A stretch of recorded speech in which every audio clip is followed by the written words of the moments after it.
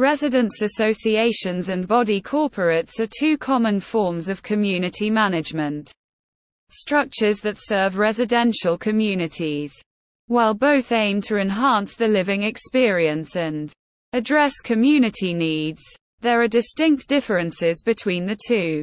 Ryan Weir discusses the key variations between residents' associations and body corporates, shedding light on their roles, governance, and functions. Residents' associations.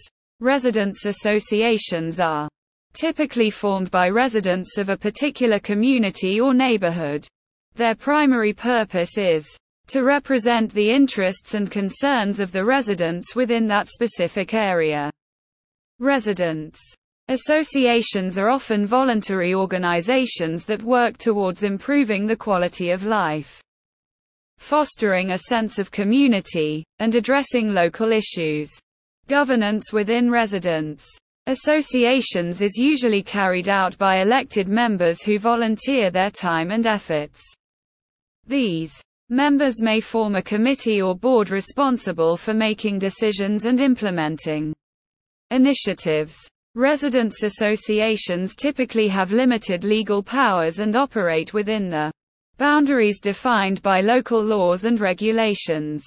The scope of residents' associations varies depending on the specific needs and goals of the community they serve. They may focus on organizing social events, coordinating neighborhood watch programs, maintaining common areas, or advocating for local infrastructure improvements. Residents' associations are primarily driven by the shared interests and collective action of the residents themselves. Body corporates, on the other hand, are legal entities established under specific property ownership arrangements, such as strata or sectional title schemes. They are commonly found in multi-unit residential complexes, including apartments, townhouses, or condominiums.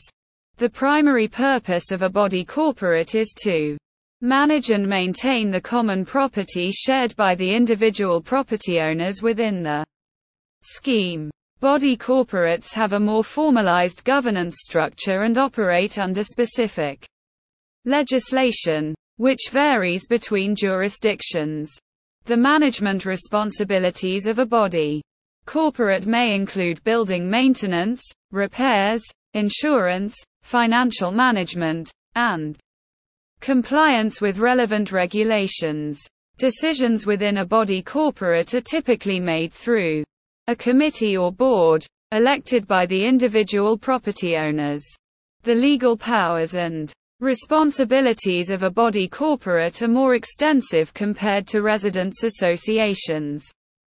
They have the authority to enforce bylaws, collect levies or fees from property owners, and undertake legal actions on behalf of the collective. Body corporates must also hold annual general meetings, where key decisions, budget approvals, and reports are presented to the property owners. Distinguishing factors. The key differences between residents' associations and body corporates can be summarized as follows. Formation.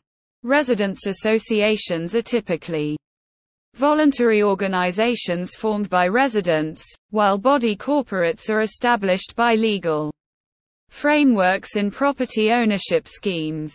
Governance. Residents' associations operate with elected members and limited legal powers, while body corporates have more formal governance structures and legal responsibilities. Focus. Residents' associations focus on representing the interests of a specific community, fostering a sense of belonging, and addressing local issues. Body corporates concentrate on managing and maintaining shared property and infrastructure. Legal authority. Body corporates have more extensive legal powers, including the enforcement of bylaws and collection of levies, whereas residents' associations have limited legal authority. Conclusion.